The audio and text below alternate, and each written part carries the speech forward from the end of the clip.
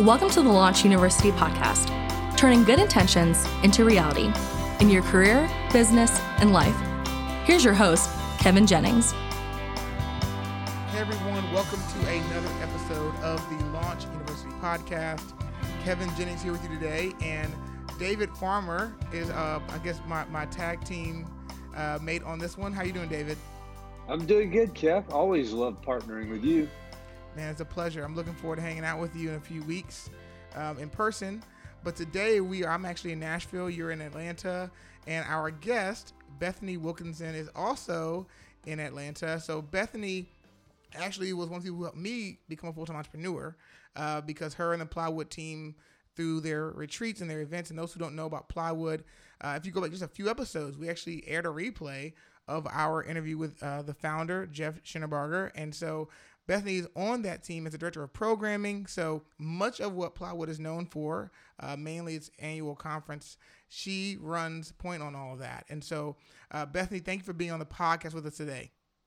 Of course. I'm excited to be here. It's a huge honor and gift to be able to connect with y'all and to share with this community.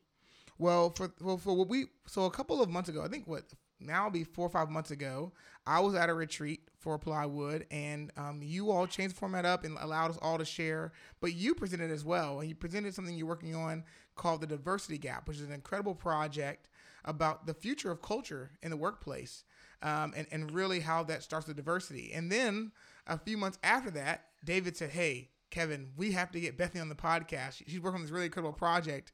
We should talk about it." And I was like, "Oh yes, please. I heard her talk about that not too long ago. It was so incredible." And then I went back and reread my notes for this interview. And I was like, man, this is so good. So David, I'm curious, before we even jump all the way into hearing her project, just what stood out to you that made you say, okay, I have to get Bethaney on this podcast?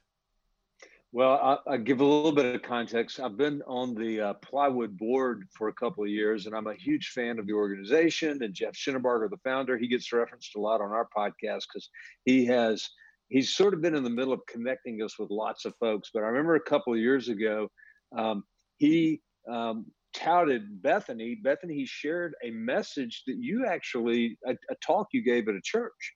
And he asked us to listen to it. And I think he was developing kind of a professional relationship with you. And it was maybe the beginning of you coming over to be part of the Plywood staff. But here's what I know. I think Jeff has incredible judgment. And so when he is big on somebody, that gets my attention. And he was big on Bethaney. And Bethaney has been a great addition to the Plywood staff. It's a small staff. So, there's no room for anybody that's not going to contribute at a high level. But she's done that. I have learned that Bethaney is an incredible communicator. And Kevin, I know we want to unpack that a little bit with Bethaney. But Jeff is really excited about this content and this project that Bethaney's been working on. In fact, I guess maybe 2 months ago, Bethaney, we were at a board meeting and I got to hear you share. And you didn't even have a lot of time to get into it, but you gave us kind of a quick overview. And I think it was after that, Kevin, I came back and you had an experience and I shared my experience, and we figured out, we need to get Bethaney to come and share. So excited that you're doing this. She's really right in the middle of a journey that she can talk about that includes creating and sharing content that I think is going to be really meaningful. So for others that are interested in that, I think they can learn from the way Bethaney's going about it. Yeah, so Bethaney, thanks. Indeed. Yeah, of course. So we've clearly now made everyone think, wow, what is this? Because they won't tell us anything, because she does such a great job communicating it that we would actually do it a disservice. So Bethaney, would you mind introducing both yourself a little more of some things you want to highlight, but also just the project, the Diversity Gap? Yeah. So I feel like the things y'all just shared, yes, I'm director of programming at Plywood. We're a nonprofit that supports social impact entrepreneurs. And I've been on the team here for a little over 2.5 years. My background is in some church ministry, community development work, but then also in urban farming and agriculture. But I'm also from central rural Georgia, and I've been thinking a lot about race and identity for many years. And so as I kind of left my small town, moved to the city, got involved in college, and then in the working world, I realized that there was a big gap between what a lot of leaders and organizations intend as it relates to diversity and then what actually happens on the ground in real relationships. And there have been a few things that have illuminated this for me. One has been just sitting down with leaders and having them, their hearts are broken about something happening in society, or they're kind of at the beginning of their learning journeys, but then they're like, what do I do now? Like, what strategy do I have? Like, what does this mean for my board of directors? What does this mean for my executive leadership team? That's one gap I perceived. But then on the other side, as a Black woman and as a woman of color who works in majority white or majority culture organizations, I've also been in the room where I'm like, okay, these people, they mean so well, but this thing that they're saying is really harmful, or this decision that they made will negatively impact other communities of color. So it's like, how can I journey with other organizations and leaders to help them have their value for diversity align more fully with what they actually do in their real relationships, on their actual teams, with the people in their lives. So that all has led to the diversity gap. It's a project I launched in January of this year, and it's really been kind of the journey of my professional life, if not just my personal life. Hey, Bethany, who would you say is really the target audience for the Diversity Gap Project?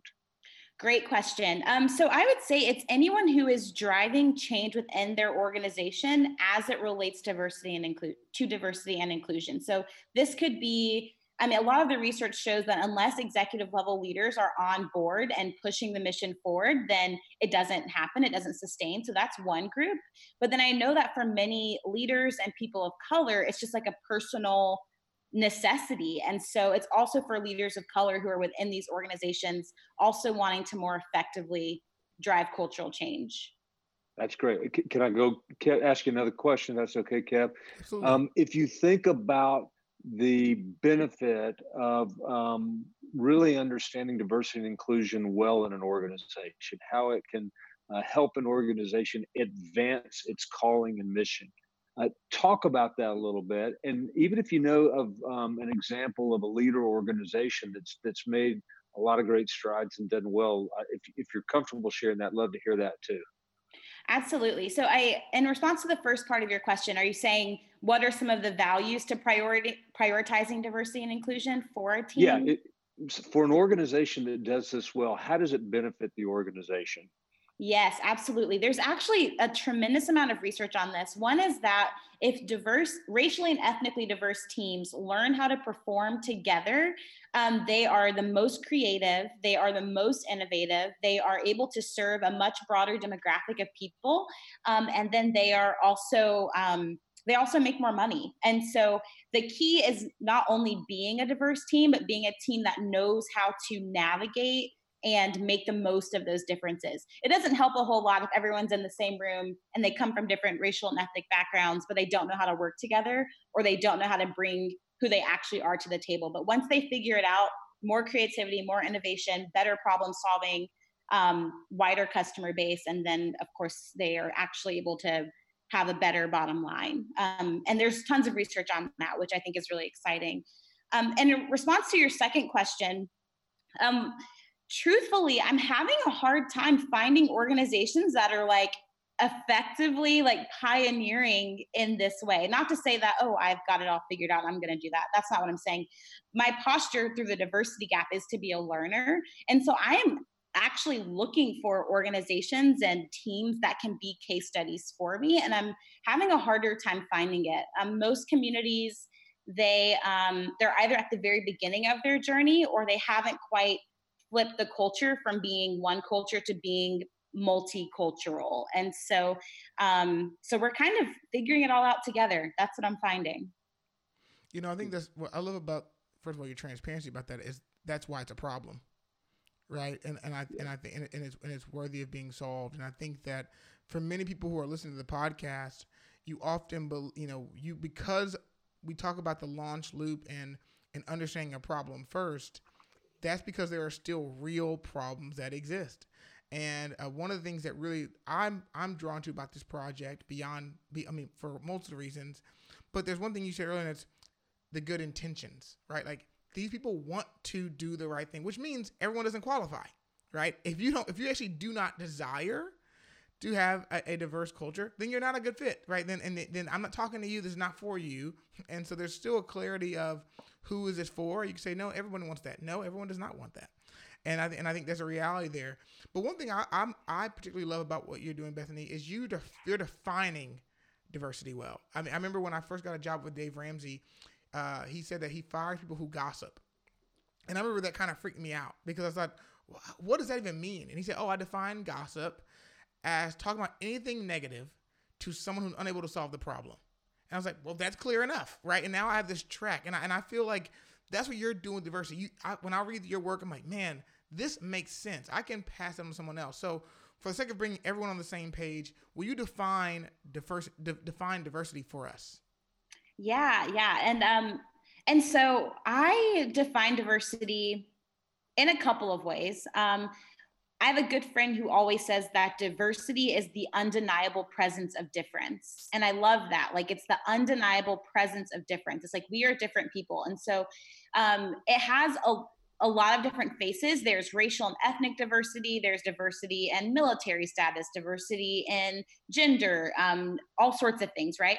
At the end of the day, however, for me, diversity is ultimately about dignifying people. And it's about celebrating the ways that we aren't the same and the ways that we are the same. It's really about people being able to say, this is who I am, and us being intentional about acknowledging and celebrating that. So that's how I think about it. That's fantastic. And so there was something else that I noticed in your work, and I'm not trying to just give all of it away. I made sure I actually made sure I didn't ask certain questions because I know that you share more of this. I didn't want to steal any thunder if it was my see you speak in other places.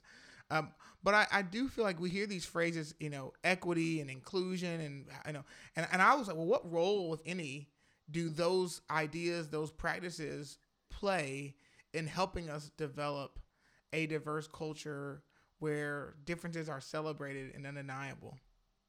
Yeah, so equity, and this is a word that if you Google any of these words, you'll find a million definitions for all of them. The way I think about equity, it's the idea that just because we are different doesn't mean that we should have different outcomes and experiences based on those differences. And so by that, I mean, a lot of people, when they're talking about doing equity work, especially racial equity, for example, if there is a Black person and a white person who grow up in the same city, like Atlanta, if there was if our society was equitable, that Black person and that white person would both have the same exact outcomes of their lives. And so an example that I often give, it's a heavy example that I pull from Black Maternal Health Week, which was earlier this year, is that Black women die during childbirth at a rate that's astronomically higher than white women. The CDC has a lot of reports on this, and it's a topic I'm really passionate about.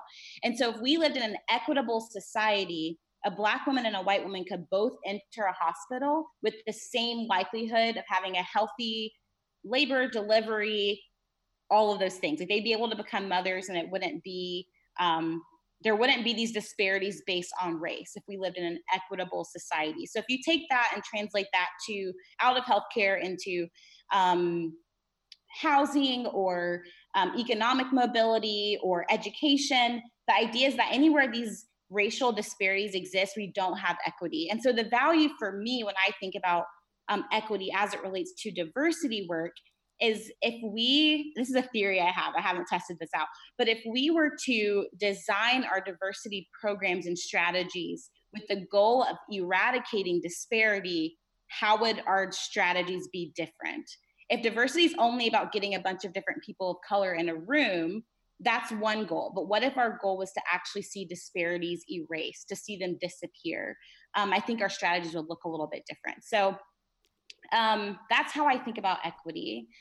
And then inclusion is about, to what extent do people feel like they can belong and fully participate in the work that's happening. And so a lot of times, especially when organizations are at the beginning of this journey, they will move the needle on diversity. They'll get more people of color in a room that was historically majority white. But then the question is, do those people of color feel like they can be heard, like they can contribute freely, like they're able to lead? to offer the best of who they are to the organization or company. That's the tricky part, and that's where inclusion comes to play. So yeah, diversity, equity, and inclusion, they're all different. They're defined differently. And I'm actually, a part of my project is in figuring out the definitions that are most helpful to people. Yeah. Kevin, I might just add, particularly to the last point around inclusion. As you know, I'm with Chick-fil-A, and I've been there a long time. So I have seen the organization clearly become more diverse. It's an ongoing journey. But the issue of inclusion, I think we're still trying to learn how do you make people feel like, hey, you're not just at the room, but you have a seat at the table and can contribute like anybody else. And I think that's why I'm really interested in learning more about this topic, because as Bethaney referenced earlier, sometimes it's things, signals, symbols, whatever we're not even conscious of, because they've perhaps always been there, been in the organization, but they undermine efforts around inclusion. There's learning, there's growth, there's a journey that we have to go on to make progress there. So that's why I like this conversation. Yeah, I would agree with that. I think once you start to get into the idea of equity and inclusion, there's so much introspection to take place to even like the whole point of culture is that it's societal norms and beliefs and structures that you live in.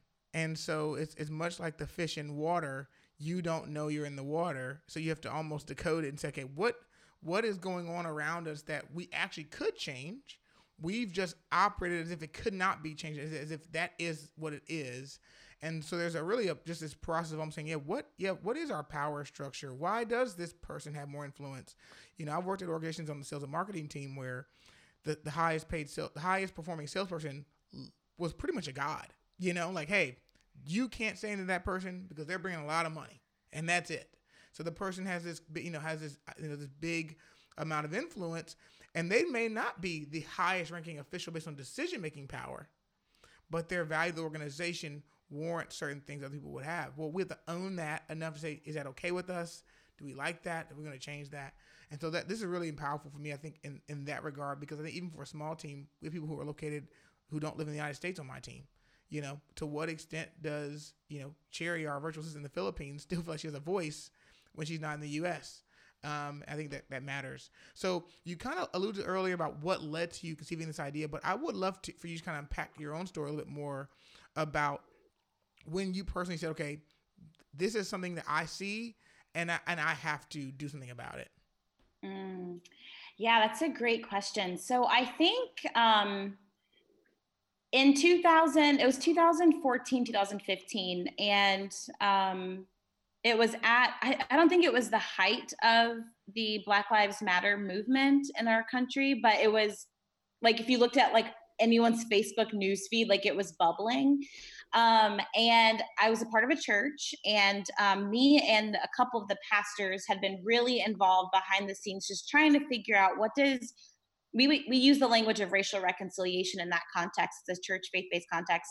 What does this mean for our congregation? And so we were already having those conversations in our relationships. And then 2014, 2015, there were more killings of unarmed Black men in our country. And so our community was reeling, like just so much pain and confusion. And if you were on the internet, you saw like all kinds of just vitriol and pain and nonsense, right? And so in many ways, we were trying to figure out what to do. And so it was in 2015 that me and one of my friends and pastors, Marge Reynolds, we created Grace Dialogues, which was a day-long faith-based anti-racism training, really with the goal of helping our church and our congregation have the language and tools to even converse in a way that was constructive around the topic, because so many of us are not practiced in talking about race cross-culturally. And so that was kind of the first iteration where I would lead these workshops for my church. And then it kind of grew a little bit. I was starting to do it at other churches and then other nonprofits. And then I joined the team at Plywood and had to kind of put Grace Dialogues on the back burner because I had a new job. but it's something I'm deeply passionate about. And so over the course of my friendship and working for Jeff, he and I have been in an ongoing conversation about what it would look like to create content for startups and businesses and organizations that are also navigating these challenges. So in some ways, I guess it was like 2014, 2015, just like personal heartbreak and a need to do something. And now I'm just in a new iteration of that same work. Yeah, that was when the Ferguson unrest really was all over the news. Yeah, 2014. Not that it wasn't an issue before, but I think that really sort of catapulted it to the forefront of just everybody's mind in America. Mm-hmm. Yeah. I'm out of curiosity. I mean, you talked about launching this in January of this year, and I'm just curious to ask, was any part of the timing of you going public with the idea related to just I mean, beyond your own capacity? Did any part of it saying, hey, I feel like there's now enough consciousness about this publicly where organizations want to change, or what made you feel like now is the time?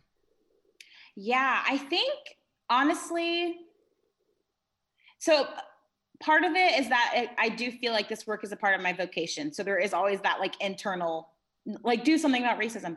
But also I think Jeff, as my mentor, saw a need for me to have more structure, because I was kind of just starting to like speak at random things. And he was like, how about we bring this into Plywood and we just give it some structure so that you can like have a process, as opposed to you being inundated with invitations to do this work. And it was just kind of the idea, the timing worked out with me and for the organization to just kind of streamline it and give it structure. Because I'm going to be doing this work on the side anyway, because it's what I feel created to do.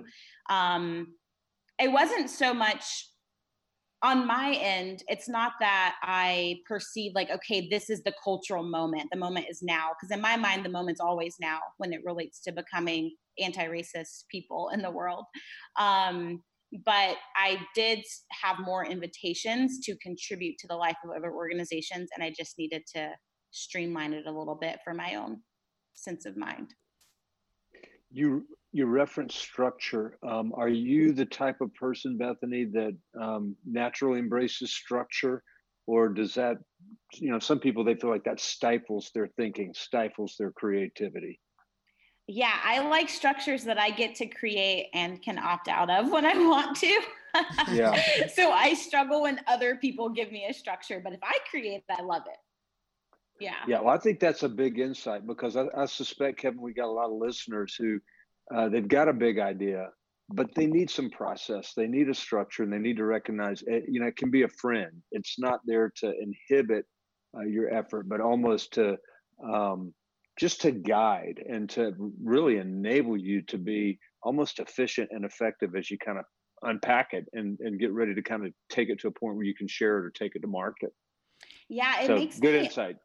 Yeah, well, just to build on that, I will say, as far as the structure piece goes, so my team has helped me create the structure, but then I have checkpoints. Since I am the kind of person who doesn't want to feel tied down, it's like, okay, let me check in every 3 months to see if the structure is still working or if it needs to change. So if for creative people who are listening, your structure can change. It doesn't have to be the same thing forever, which helps me navigate it. Yeah. That's helpful. One of the questions so David and I were connecting before we got together with you, Bethaney, about just the question we might want to ask. And one of the questions that David shared with me that I feel like now's a good time to ask it. So I'm going to jump in, throw it in there. Which is what you personally had to go through as far as the barriers to even do the project. So now obviously there are plenty of, I'm sure, personal challenges that led to the work itself. But I would imagine that, speaking about diversity in a workplace context, in a way that puts handles on it, that almost sucks out some of the, I would just say, political or personal experiences, so that you can actually make organizational progress. I'm like, man, that can't be easy. So that's the first thing I thought. This is hard work, which is why I think we both are so drawn to what you're doing, because you're doing such a great job communicating it. So what's some of the things you've had to overcome as you've been pursuing this work and sharing with others? I would say so as it relates to this topic, one of the barriers that I've navigated is that there are so many opinions on the right way to do diversity. And it has been challenging because my personality is one that wants to, I can see room for all of it. Like I want to celebrate everything and everyone, which is a part of a gift in this project, in this work. But it becomes really hard to know what is right and what is best for a specific organization or leader or team because there are so many opinions out there. And then trying to navigate, okay, well, this person has a really great idea that they've posted on Instagram, but how does that roll out over the course of an entire organization or team? Is that realistic? Is it not? And so I think trying to navigate which ideas are most resonant for which organizations in any given moment has been a challenge. So that's one. And then the other barrier that I'm thinking about a lot is that I feel like I'm serving two very different audiences that have very different needs. And so sitting down to talk with an executive leader who comes from a white racial background, who isn't very practiced in thinking about race or talking about it, or just has insecurity around it, again, because of a lack of practice, is a very different thing than sitting down with a person or woman of color who has different needs in the conversation. And so I think as I'm leading this project, I'm very aware that leaders of color and white leaders have different struggles in this work. And how do I create one project that serves both of them has been an ongoing balance and challenge. And it's a dance that I'm doing. Yeah, I can say that, as a white male, you, particularly in a lot of environments, you don't have to think about race because everything's sort of oriented towards a majority point of view. And I know that's not the case if you're a minority. Everything is not oriented towards you. So it's almost difficult to not think about it. So I can certainly see where you're in a situation where you're trying to bridge a gap. And not only between different ethnic groups, genders, whatever the case may be, but it sounds like even those who applaud you for what you're doing, but may think you need to do it slightly differently. So just this whole idea of, wow, how do I take on this project when I'm probably being judged on all kinds of fronts by all kinds of different audiences? That has got to be tough. You have you have said, I'm going to wade into some turbulent waters. Yep. Yes. Check back with me in about 3 months after I've launched more content to see how I'm doing. Well, okay. I'm going to go personal here a little bit. Let's just say you get beat up by somebody and you're well-intentioned. You're trying to do something that's really helpful, but somebody takes issue with you and you just kind of feel, wow, I just got beat up. What do you do about that? Where do you go to get some encouragement so you can kind of get back into the fight? That's a really good question. I've never had to do it before, but here's what I think I would do. I would probably have to go offline for a little bit and go on a hike with my husband. I would need to get outside. And then I'd probably lean into my family and my community and process it with them. I'm very close to my parents, which helps a lot, and my siblings, but then also my team here at Plywood. It's I love my team. And they are so supportive. And so I don't know what will ultimately happen if that happens, but I know that leaning into relationships and kind of taking some time to reflect will be a big part of that process. Yeah, so it illustrates when you take on a challenge that's difficult, you need some people that have your back, and they're going to be there for you when you're critiqued, when you're you're not getting a lot of love from the folks you're trying to help. Yep, absolutely. One of the things that I said, one of the questions we talked about was your communication. Because we here believe that a great idea poorly communicated is a stalled idea, and we believe. I think that the fact that David and I heard your content separate of one another did not really tell each other we heard it, and then we still converged on this needs to take place. And obviously I am a 34-year-old, wishful thinking, a 34-year-old, black male, and leading a team. And I lead a team that's predominantly women, predominantly white women work for me on my team. And there's this, so I have my own context through which I am working with my organization. And so I think it really says a lot about how well you're communicating it. And so I am curious, I think David as well, just how you've gone about refining your communication skills and maybe your own skills, but also of the content itself and the research that you're learning to make sure that it resonates and speaks probably highly about why you maybe have not been beaten up thus far, because you're communicating things so well. So I just love to hear your thoughts on that as well.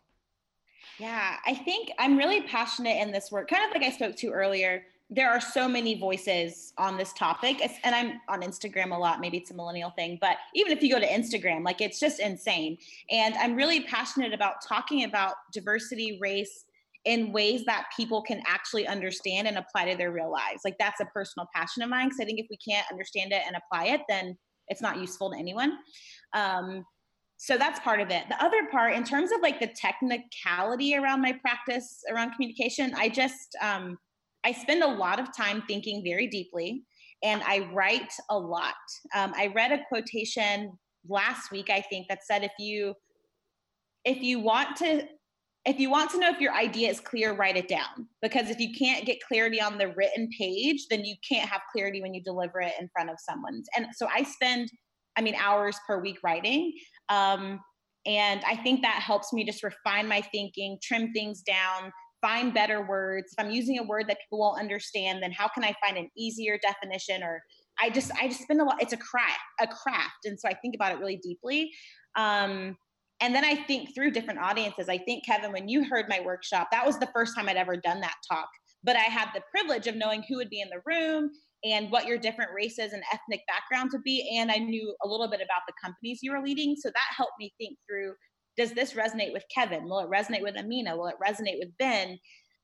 What might be missing points for each of them? Well, what are the points that are common for them? So honestly, in terms of my communication practice, it's a lot of just that. It's practice and a lot of thought. And it just so happens to help that I love words and I love reading and I love writing. And I also try to be open-handed. When I get new information, I'm like, okay, let me scrap the old thing to add the new thing that's better. I think if we get too stuck on our first iteration of an idea, then we aren't able to bring the best version of that thing to the world. We have to be willing to change as needed in order for the content to resonate with the audience. And so that's a little bit of my process. And Bethaney, it's interesting you used the word crap, because I had written that word down before you even said it, because I feel like I think you recognize that communication is a craft. And as I have heard you speak, I've said, wow, you take this seriously, and you're working on honing the craft. One of our other Launch University partners, Jeff Henderson, he's a master at this too. And he breaks down communication as a craft, and he spends an inordinate amount of time, as you just said, gathering his thoughts and then rehearsing. But I want to ask you another question about communication. I think because this topic is one that is challenging, and it can be unsettling to some folks as well, you have to choose your tone and your voice carefully. And I'd love to hear your thoughts about how you've chosen a tone and a voice that you think is going to connect and resonate with the people that you get to engage with, and will ultimately enable the conversation to progress in the way in which you want it to progress. One of my friends, his name is Jerome, he is a functional neurologist, and he does a lot of work around helping people understand fear and perception. And so this was a few weeks ago now, he was doing a workshop for me and our intern team. And he described how for every human, when they enter an interaction, they want to know, am I safe? And then will I survive this interaction? And then is it pleasurable? Like, so will this thing kill me? If it's not going to kill me, like, how can I ensure that I'm going to survive? And then lastly, can I enjoy this? And the example he gave, he said, so if a white person comes to a conversation on race, whether they want it to be the case or not, they're trying to make sure that they won't die because the way our brains are wired, like, extreme fear can feel like you're going to die, right?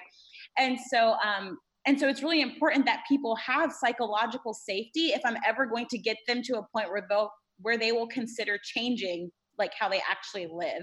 And so I think even though it is frustrating sometimes, and even though I don't always like the patience that's required, at the end of the day, I want people to consider changing something. And that's not going to happen if they are afraid, if they feel shamed, if they feel judged constantly. If who changes when you yell at them? Like it's not constructive in terms of how we actually show up in person. I do think that there's a place, a much needed place actually for rioting and for anger and for the expression of lament and grief in this work. But I think we have to be able to move from there into places where we can have real conversations in person that maintain psychological safety so that we can then move forward together. So I say all of that to go back to your question about tone. I think tone is incredibly important. And we have to begin with the end in mind. That's not to say that there's no place for anger. I don't want people to hear that I think anger is bad. I think anger is a part of it. And I think that people riot when they're not understood and when they're not heard, as it's a last resort. But for the work that I do, I want people to engage as long as possible, which means that my tone has to match that. Yeah, well, my observation was that you must have been really thoughtful about that because it seemed to be really effective. So good for you. So, so selfishly, and we only have a couple more questions. We'll let you go. But there's one thing I wrote down, and I remember circling in my notes when you sent them back out to us from the Plywood Retreat.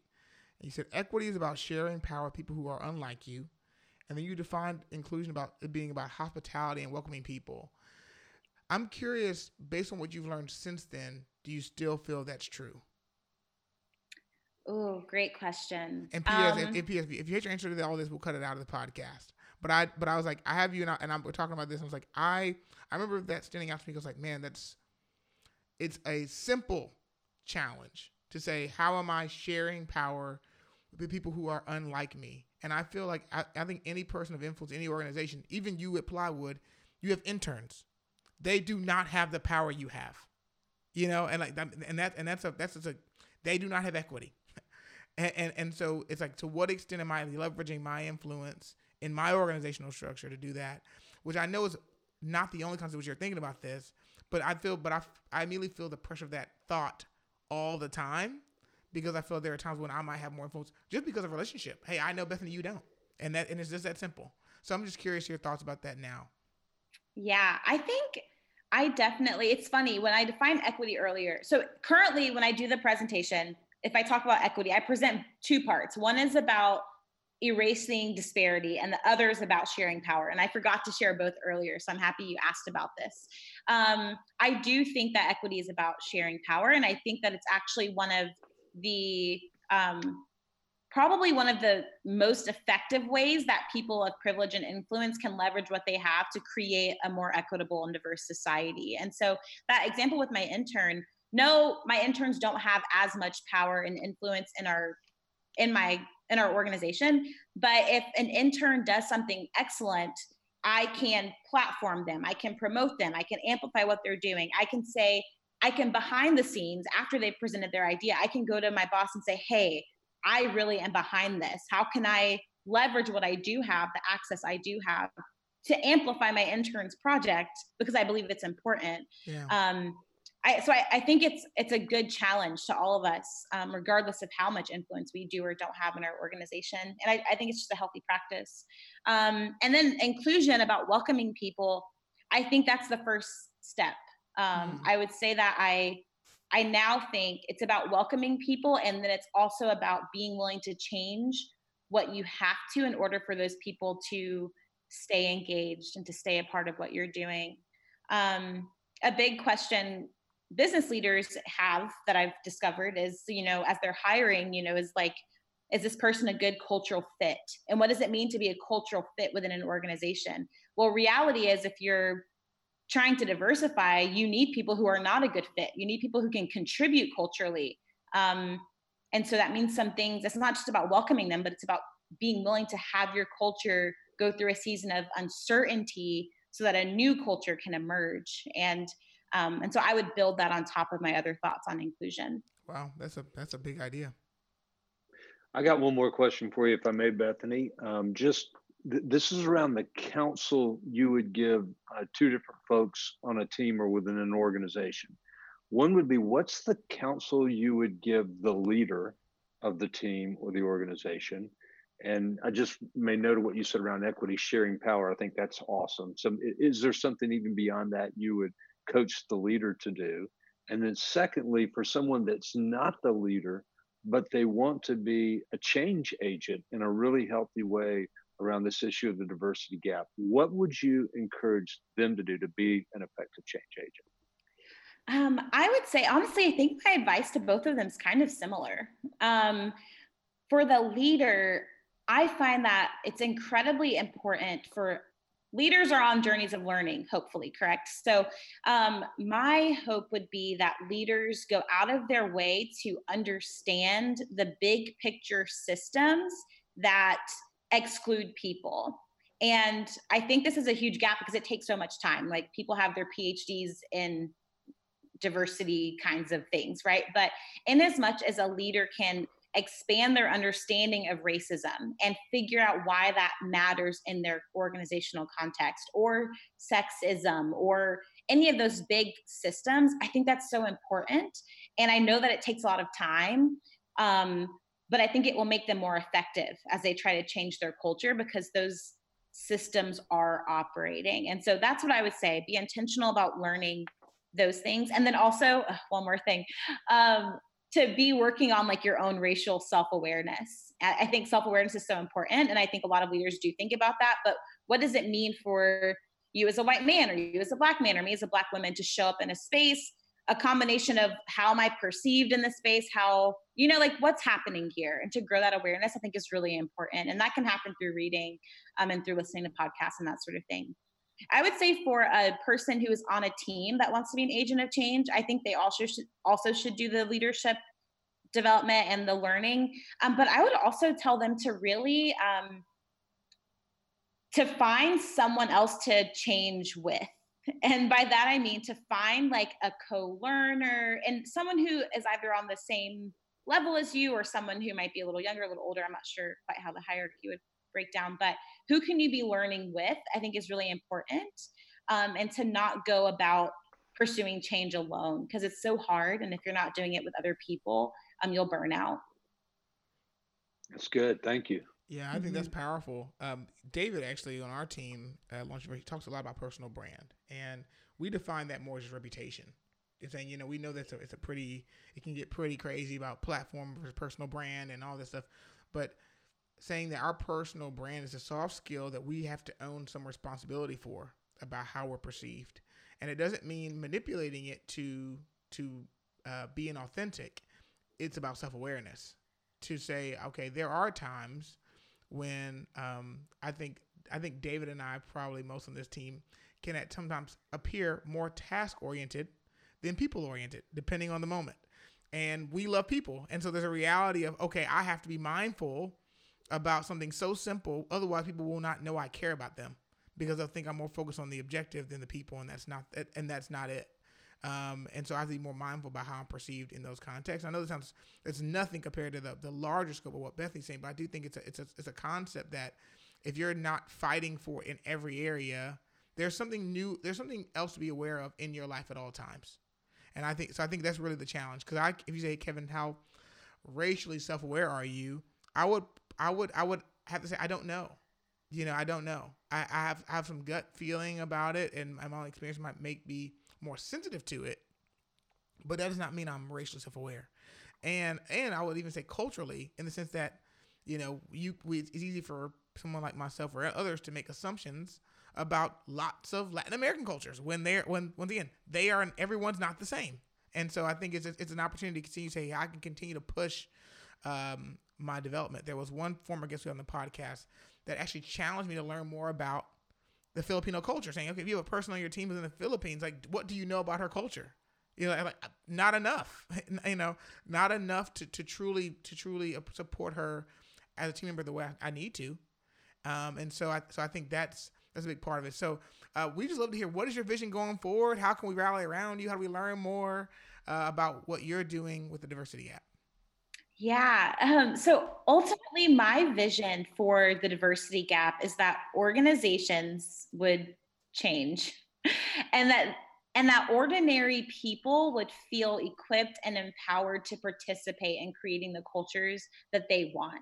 And so I think it's about everyday people figuring out, what influence do I have, who am I, and how can I leverage that to create a more just a more diverse and inclusive and loving society. And how can that begin in the organizations we lead and the businesses that we build and the neighborhoods we're a part of. That's my dream. That's the big picture. In terms of ways people can stay involved, you can check out thediversitygap.com. I'm launching a podcast on August 1st. I'm not sure when this episode will air, but if it's after August 1st, people can check out season 1 of the Diversity Gap podcast, where I'm talking to leaders across the racial spectrum who do this sort of work with their professional lives. And so that should be really interesting. And then at Plywood Presents, I'll be sharing some content, which is a conference that Plywood hosts every year. It's July 31st through August 2nd. Again, I don't know when this will air, but if it's afterwards, you can catch up the content on YouTube. If it's before, we'd love for you to attend. It's funny. I just recorded an episode last week that's going to air before Plywood Presents, so you've already heard it by this point. But I was plugging it like crazy. So this is another reason to connect with this organization. I'm glad you got to hear one of their team members share that as well. That reminds me, Kevin, when I invited you to Plywood Presents a couple of years ago, and you just had your beautiful little baby girl, and you brought her with headphones. I still remember that. I love that. Yeah, I came to Plywood with an 8-month-old or a 9-month-old daughter strapped to my chest. So, and I remember how every volunteer was so kind to me, so supportive, so helpful. Everybody wanted to hold her. She was adorable. Yeah. Oh, I love that. Yeah. Well, this year my mom might be coming. So now we're gonna flip this. I told my mom about it. She's convinced. She actually is connected with Plywood. Has her first call with Plywood on July 15th. To kind of know about how she can work with for an organization she's trying to work and to start. So you all are making a big difference, and Bethaney, you are as well. We thank you for really just the sacrifice. At the end of the day, you're putting a lot of thought in it and providing tools and strategies that people like us may not have put the thought into. Like I said, just something defining equity as sharing power. That means just saying, yeah, you know what? I have an opportunity today to be more equitable than I was yesterday. And I think that's because of your hard work on the communication of this and the research behind it. And I know how grateful I am. Obviously, David is as well. So thank you again. Of course. Thanks for having me. Absolutely. Thank you, Bethaney. So once again, everybody, go to thediversitygap.com. Subscribe when the podcast is released. We talk about growing on the go all the time on this podcast, automating your learning. This is the kind of thing you're like, hey, I may not be in a circle of leaders or peers that are having these conversations. This is your invitation into the conversation. This is you saying, okay, hey, I can go to a place where people who might be more experienced, might be more researched than me, are having these tough conversations, and I can just be a fly on the wall. And I think that in and of itself is a step forward, because it's going to make you more aware of what's going on around you, the systems that might be holding your team members back, or even maybe the mental models they're operating from. Right? Even if your organization is more inclusive, is more equitable, I've been on teams where someone shows up and they have not been in that environment before. Therefore, they don't know how to act, because they themselves are saying, no, that's not how I can conduct myself here. And that's not necessarily true, because you're building a great situation for them to work in. And so we encourage you to do that. Plywoodpeople.com. All the links are in the show notes. So if you want to know how to connect with Bethaney, we put all that for you in a nice summary on launchuniversity.com/podcast. We'll have links to every single thing here, including the podcast when it's released. And you can also subscribe to this podcast as well as the Diversity Gap podcast, because we want to be a part of that with you. So however you found this episode, we thank you for listening and look forward to having you join us next time.